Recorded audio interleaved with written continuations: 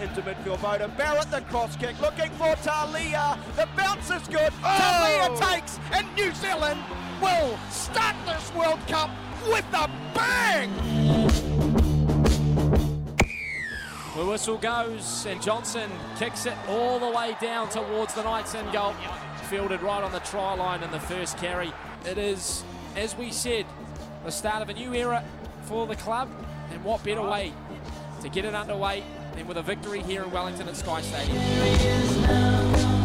The net return was only one try. Hoffman's underneath it. Oh, Steve Price! Steve Price has done a Steve Kieran! Incredible stuff!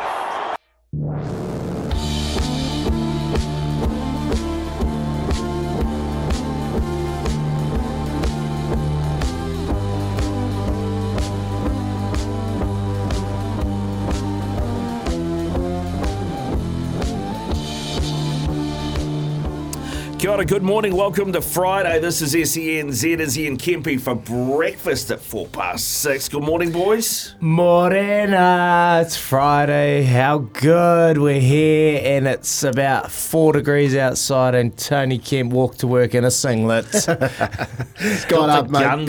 Pretty intimidating. I couldn't get to sleep, mate, so I had to, No surprises. I know you were calling around to say hello, but no, I just decided to get out, mate. And, You could have texted me earlier.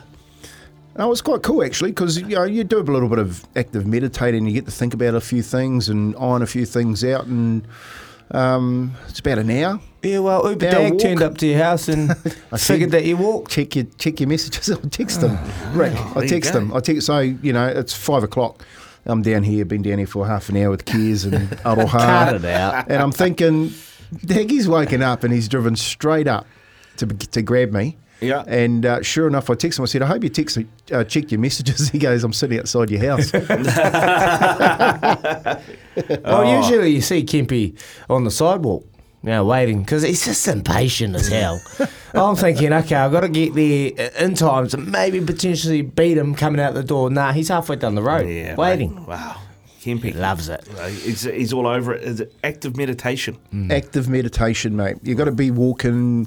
Yeah, mate, got a bit going on in the old hanging aro in the head and in the mind, and just a good way to do that was get out and, say a couple of karakia on the way to work and just do some deep breathing, bit of movement, and you get in and you feel heaps better. I was actually, Kez pulled up just before me, and I'm doing the old like that. He can't hear me. He's probably wondering, who's whistling to me at this time of the morning? Well, mate, it's interesting you say that Kes can't hear you, because you have an alarm that continues to go off throughout the morning and you never bloody hear it. So there you go. Anyway, this is SENZ, Izzy and Kempy for breakfast. Coming up on the show, Miles Harrison, the legendary English rugby caller, is going to join us after 7. We're also going to, speaking of legends, there's plenty of them in the studio today. We've got Steve Price coming in after 8 o'clock as well. We'll get his lowdown on the NRL playoffs and his stint on Celebrity Treasure Island. We'll catch up with Daniel McCarty, and another legend that maybe people aren't as familiar with, Kempy, but a good mate of yours is at the Invictus Games as well. Yeah, Damien Napata, who's over there at the moment. He's actually competed in it before, and this time is over there just as a supporter. But yeah, I think been around since 2013. Possibly is when Prince Harry thought that this Invictus Games needed to start off, and it's been going for the whole week. New Zealand's picked up a few medals. Damien Papadee, I call him, was telling me, and he's been a little bit crook over there, but he's going to be up for it and talk to us, I think, around 7:40. Yep, so all of that and more coming your way. It is also time for SENZ Roll Call. Text us now. Tell us where you are, what you're doing, and how you're listening to us. 8833. Where you are, what you're doing, how you're listening to us. 8833. We call it SENZ Roll Call. We're going to catch up with Daniel McCarty too in the not too distant future. First though, let's get this out of the way. Who am I? Clue number 1, $100 Adidas golf voucher up for grabs. Get away with Adidas Golf. Visit adidas.co.nz/getawaywithgolf. T's and C's apply. I was born in England, but play for Wales. I was born in England, but play for Wales. So there you go. That is your first clue for Who Am I, and a $100 Adidas voucher could be yours. 8833 if you know the answer to that one. Make sure you bang your name on any text. Tyson Frizzell? No. He's Tyson Frizzell.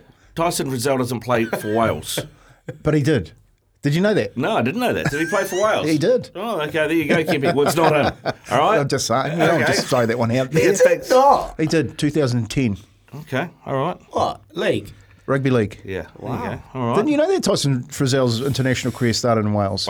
I did not. True story. True story. True story. Well, Thought there you having go. a You learn laugh, something new Kempy, every day. Wow, you're on today. Yeah, he is. He is. Oh, well, that's what happens when you do active meditation and That's walk right, to work. clear the you see. mind. Clear the mind. He's sharp. Sharp as a tack. Sharp like your tat, mate. Yeah. Now, speaking of sharp, Dagger, how are you feeling today after a big day on the golf course yesterday? Yeah, feeling good, boys. Had a good afternoon yesterday. My good friend and a name that many of you would know as Mike Hendry, obviously a top golfer in New Zealand. He's won many around the globe. Well, he's got his biggest battle at the moment. He's dealing with leukemia, and he's been good diagnosed in April. And yesterday, his good friends Brad Chilton and co out at Muruwai Golf Course put on a golf day for him just to raise some funds for Tara and his kids. Doing it pretty tough, and seen him yesterday for the first time, and man, he's in a battle. He's in a hell of a battle, and we went out there and just really had a celebration of the day of his career, and just to try and show some support for him. And we just played an Ambrose golf event. It was good. Played horrible, but it wasn't about that. Had an aftermatch and a lot of auction prizes and auctions up for grabs. We had a Q&A. I got up and spoke. John Key spoke, and then Grant Elliott spoke. So it was a good night of having a few laughs. And then Mike Hendry had the last say, and you got a bit emotional at the end. And we don't know the news right now, but he's going to get some news in a couple of weeks' time that hopefully is good news, and we can potentially see him back out on the golf course. But that aside, mate, he's got a beautiful family, and yeah, I think they raised about maybe 40-50 grand for him, and it was cool. It was there was some really generous people there that were offering up their support. So had a good day, lads. That's good, mate. That's good. All right, well, let's crack in to this. It is our Triple Threat Friday. 3 big questions. Round 1. It is Friday, Rick Donald. Yeah, it is Friday, mate. It feels like Friday too. Okay, question 1, boys. We'll start with you, Kempy, here. Jerome Hughes. Ooh. He's not playing for the Storm this weekend. And Sean Johnson is a bit of a doubt. How worried is Madge Maguire right now with the internationals not far off? Look, I think both coaches would be pretty worried because, like I said yesterday, I don't think there's going to be a number of players that are available given that the World Cup was played last year. It's a horrible time to come out straight after a World Cup year when teams have struggled and put on an international calendar, because a lot of the clubs will actually pull their players out. I don't think Joey Manu will play for the Kiwis afterwards. He's struggled through it. I don't think Brandon Smith will play. Jerome Hughes probably won't play. And if I was the Warriors, I would be freshening up Sean Johnson. I wouldn't want him to go in a camp for another 6 weeks, not get any training done until after Christmas, because that's what will happen. The new CBA that's out there, Phil Gould's been pretty vocal about it. Like, if you've been in the competition for longer than 4 years now, you get 10 weeks break. So given that you finish your football and then you go into camp, like 10 weeks probably doesn't bring you back until the end of January if you work it out. So, look, I think he'd be worried. I think both coaches, though, Australian Mal Meninga and Madge Maguire, I think they'll have a pretty new looking Australian and Kiwi team this year. On that, Kempy, if those two are out, we're pretty depleted in the halves positions. Yeah. Someone's downfall, someone's opportunity to go out there and play. Who else is there that potentially could take over that half role? Mate, Dylan Brown had a decent stint on the sideline, so he'd be, you'd think he'd be one bloke that would go in there. There's, mate, not a hell of a lot more. You start. That's to what I mean. I'm trying to think. You have to start to go down and probably look at players, that you'd never think would actually make the team. Cody Nicarima, maybe? Well, yeah, but I don't think that they'll let him play too because he's played most of the season. I actually think that, and this is always a problem. Is that right, Kempy? It's not. It's not right. Nah. But it's always been the battle of when you play. So the clubs have more power over the international teams. And this comes 100%. back around because we get to this time of year every year and people go, oh, the players are tired. And I'm like, I get that. It's a tough year. What they need to do. Yeah, well, exactly. I'm tired. And I haven't done anything. But, I reckon State of Origin, the way it's running at the moment, it ruins the flow of the NRL comp. What I would do is have a window, like you have international windows in rugby union and football and things, have a 3-week window in the middle of the season. It's a rep window. Makes too much sense though, Rick, doesn't it? You play your State of Origin and you play your test matches. Yeah, it makes too much sense though. Yeah, sorry. You know what I mean? What am I thinking? What am I thinking? And that's been said for a long time, that's when the international window should be. Because it does two things. One, it allows you to play international football while the Origin's on, so you've actually got really good football going. So it has to be a Pacific Cup because Australia can't play because they're playing Origin. But the other thing is it gives clubs an opportunity to rehab their players mid-season. Yeah, 100%. It makes sense for everybody, I think. All right, let's crack on. Round 2. How many points do the All Blacks put on Namibia, and how many do they have to score for it to be seen as a success, Izzy? I think they put 50, 60 plus on Namibia.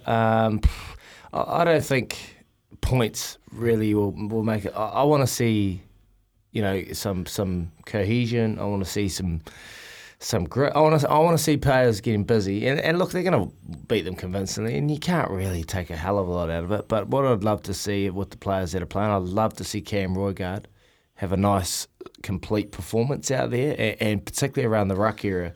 He's got a great running game. So there's a lot of players that can take a hell of a lot out of this. So Cam Roigard's one. Beauden Barrett's playing at the back.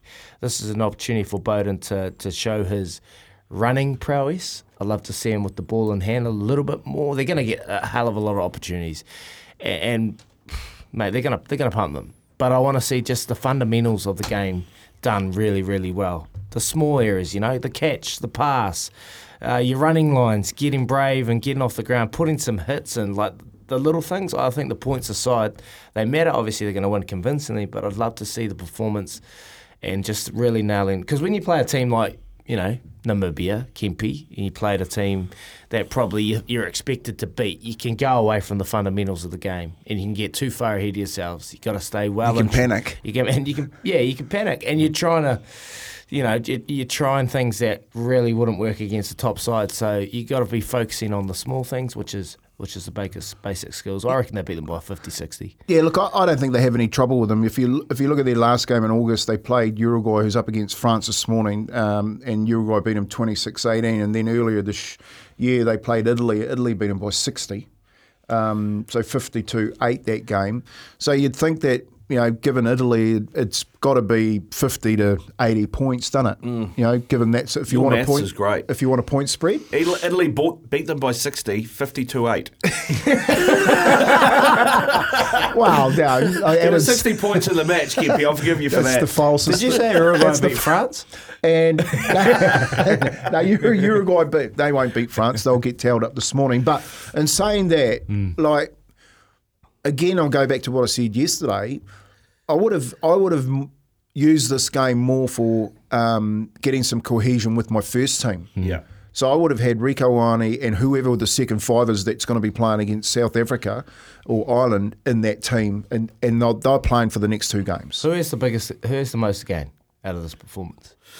That's a great question. Who has the most to gain out of it? Well, whoever starts at second five, right? So David Havili probably, because he's got to put his hand up. Yeah. So it's those little things that Izzy's talking about is, I think that's more that what these coaches are looking for this one. Because if things go really well, then and it becomes a free-flowing game, well, they actually don't get a workout. No. They just get to play. They're just too skillful and too far in front in talent. And if it goes, what Izzy says, it goes horribly wrong, I've been in a couple of tests up in New Guinea like that, where you're expected just to go out there and sweep them, and all of a sudden you're fighting for your life. And that's not good for you either. Well, I'm with you, because the All Blacks on Twitter and probably on Facebook, I haven't seen it on Facebook, but they're doing a comp. You win $250 shopping online with the All Blacks gear by guessing the correct score, right? So I chucked an 85-3. That's kind of where I went. So I think you're not far off. Yeah. All right. Well, they only got 6 against Italy. Round 3. Malcolm Marx out of the World Cup with a big knee injury. How big a loss for the Boxing? Do you reckon it actually change? Is it such a big loss that it actually changes the odds at the TAB of South Africa winning the World Cup? I can see a little shift.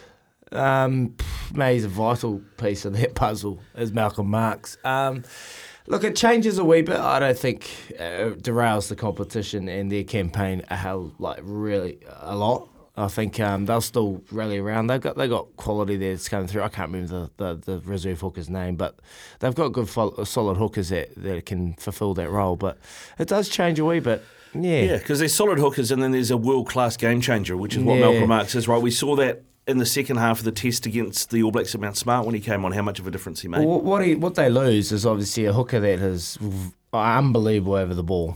His work rate at the breakdown here is just world class. You just can't move him. He's a body.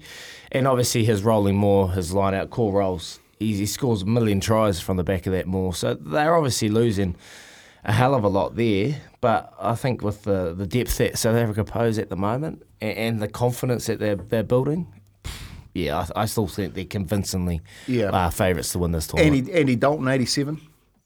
David Kirk goes out. He's no DuPont. Marks, he's going to be missed in that forward pack, but I think you can replace him and still have enough attacking nous and defensive nous in that side because of that hooking position. If it was Dupont for France, I think everyone would be, France's odds would be slashed. Yeah. In this case with South Africa, I think they'd drop a point, but not too much.